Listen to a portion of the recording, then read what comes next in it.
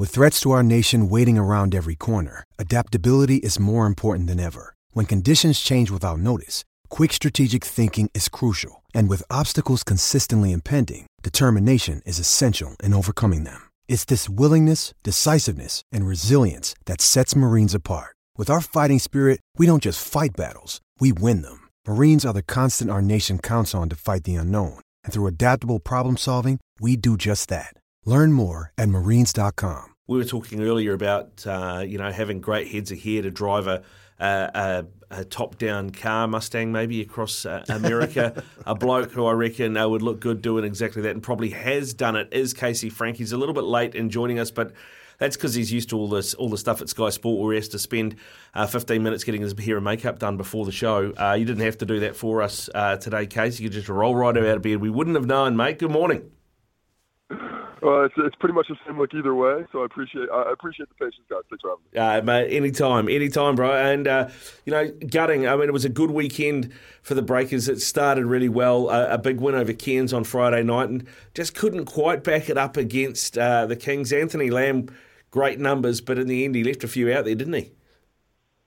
Yeah, I think down that fourth quarter at times it became pretty difficult to execute against some of the sides against the Sydney Kings, but what I did see from the Breakers in that game was probably their best performance of the year. I thought the most cohesive, be able to string some stops together against the quality side and turn that into transition offense. And I think especially over this time when they're not going to have Xylon Cheatham, that's going to be really important. Finding a way to get these bigger teams, these bigger, stronger teams, to get consecutive stops, keep them off the offensive glass, and turn that into points going the other direction. Mate, it's Case a slow start to the season, only 2 from 7. What do you think? Should we be worried? I mean, it's you're always worried because you never want to get off to this slow start. It gets you in a big hole. When you're talking about trying to make the finals, you're probably going to have to get to at least 14 wins. So when you look at the rest of the season, they're going to have to go 12 and around 9 to figure something like that. But it gets a little difficult down the stretch. The problem I think that the Breakers were having is they just didn't have an identity early. And there's a lot of travel going back and forth to the States, that disruption. They're there for over 2 weeks. They only get 6 trainings in. Obviously the injuries. First you had Justinian Jessup, who a lot of the offense was designed around, not for him to be the scorer, but for his gravity to pull people away, to open up driving lanes, open up the pick and roll action for Xylon Cheatham. And then Cheatham, who had just started to become that engine, when he went out with injury, it opened up some more questions. So, sometimes there are some early season tribulations. The good news is for the Breakers, I think, that there's enough time for them to adjust. And they have enough talent, with or without another import that's come in, which it doesn't seem at this point if they haven't got somebody that they're going to. They've got enough talent on this squad to turn things around and be competitive and make a top 6 spot. So you mentioned Xylon Cheatham, like he's a big loss out for the next 5 to 7 weeks. Who is the player that's going to step up? They had a couple of chances late in that game to win it last night and just couldn't get that done. Who's that player that you think should be stepping into those shoes? Well, in that 5 spot, I'd like to say a little bit more of Mengo Mentiang. I think his athleticism, his defense, his ability to play vertically, go up above the rim, and get finishes in that pick and roll action. I think he can make up for some of that, but he doesn't have that perimeter skill that Xylon Cheatham had. Before that game coming in, before he got injured, he was shooting 50, 40, 90. So and when you go to the offensive capabilities outside of the defense and around the paint, then you're looking at a Finn Delaney, what he's going to be able to do in those spots. And Anthony Lamb. I think, Anthony Lamb played a lot of 5 for the Golden State Warriors. It's a different situation over there. I don't think he came over here to play that. But he certainly has the capabilities, if needed, to fill in that area for from time to time against especially some of the small ball lineups, because he does have such great strength in his lower body and is able to play, even though below the rim he can finish because of the strength he can create. So I'd look at those 3 players to try and pick up some of that slack that's left with Xylon Cheatham. I don't think when you lose a player you can completely replace him and what he does, but certainly those are the guys that can give you that interior defense, that ability to run up and down the court, and a little bit of that shooting out of that 4 or 5 spot as well. Casey, I know there was a lot of talk about, and you mentioned it, about the trip to the US. And there's, I guess, when you're playing in the NBL, as a manager or an owner, there's more than just getting win on the boards, right? What the NBA, I guess, exposure does for you as a club, as a franchise, as for your players and things, is more tangible than just points on the board. Where are you with it, though? I mean, because we saw it happen at Adelaide last year. They went over as well, and then they sort of, we thought, they had great results over in the States, but then they had a rubbish start to the season, and it took them a while to really get going. I mean, is it the right formula? Does it need to be tweaked? Do you want to see it continue? Well, I think there's two viewpoints. I think from the fans and then from the teams themselves and what they're trying to accomplish. So for the fans, I think it's great. You get to see some of the local players that some of the local kids get to go up and cheer for it, and there they are playing in an NBA court. For the players themselves, there is that exposure opportunity.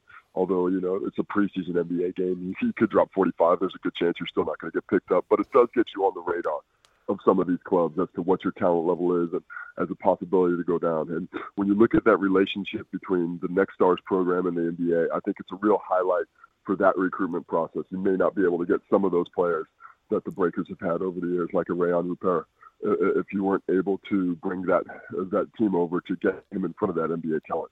But, from a preparation standpoint, I mean, it's murder.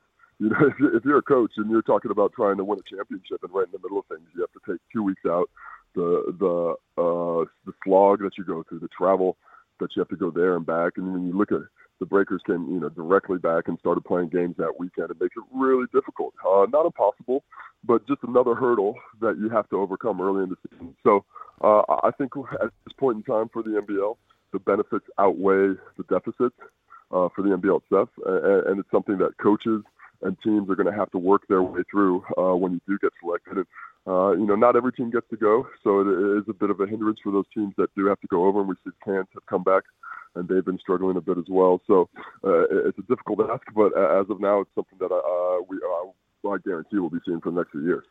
Yeah, it's a tough one, because they get backup games and they're chasing their tail all the time. Who's standing out for you this year, mate, and who's sticking out for you in the competition as the best team? As the best team that's interesting, I mean, Melbourne United, they certainly look like they have the best depth, and they've assimilated it the most quickly. They play good defense. I haven't seen a perfect performance from them, but what I have seen is stretches throughout games when they're able to be dominant and they can play bigger than themselves, they can play smaller than themselves. That has made them pretty tough. And outside of that, it's a lot of teams that I think are still trying to find their way. At times, I was really impressed by Brisbane, what they've been sort of able to do with the bully ball style. Reminds me a little bit of the Breakers teams from the early aughts, the 2010s to 2015, where they're just really physical. They're just going to beat you up and force officials to make the call. And if they don't, they're going to get the win. So I've been impressed by the way they've been playing as of late. And outside of that, I think everybody's got a lot of question marks. Nobody has really played great basketball up to this point. You can get a loss or a win, and you can fly up or down the table. So that's another good thing for these teams that haven't played their best basketball as of yet. There's not too big of a hole to try and dig your way out of. Okay, so let's have a quick look at the States and the NBA. Of course, we're about half a dozen games in for most teams. I saw LeBron James the other day being interviewed in the locker room after they got beat by Orlando, and he said, we're like the Pittsburgh Steelers right now, you know what I mean? And all I could think of was when Big Ben Roethlisberger was still at quarterback for the Steelers about 3 seasons after he should have retired, broken up and lumbering around the field. And I was like, is that what he means? I don't know. I don't think that's what he means. I think it's more along the lines of the defense is good and they've got to figure out the offense. That's how the Steelers are playing right now. That they're playing good on one side and not on the other. And the Lakers are getting themselves in games, but what they are trying to do is assimilate a lot of talent. They've got a lot of guys who can play, more than did last year. But the simple fact is, on an NBA squad, you're looking for 9 players during the regular season, trying to find that rotation. The Lakers, they have probably 12 guys who can do it, and right now, I think especially on the guys outside of LeBron James and Anthony Davis, players are really struggling to figure out what their role is and how they can contribute on a consistent basis early in the year. That's going to take some time. But when I look at this Lakers team, that's not going to be the Lakers team we see at the end of the year. They have positioned themselves to put some of those players together, to trade them. When contracts become eligible to trade sometime in December, I certainly suspect them to put some of those pieces together and try and upgrade, consolidate some pieces to go in better terms of talent and take away some of their depth. And I think once they figure that out, they'll probably be in better shape. But just don't worry about that minutes restriction because LeBron ain't playing 32 this season. No, that is true. That is true, mate. In a week, let alone in a game. Good stuff, Casey. Thanks very much for coming on, brother. We'll let you get back to getting the beauty sleep. Appreciate your time. No, I need it. Thanks, boys.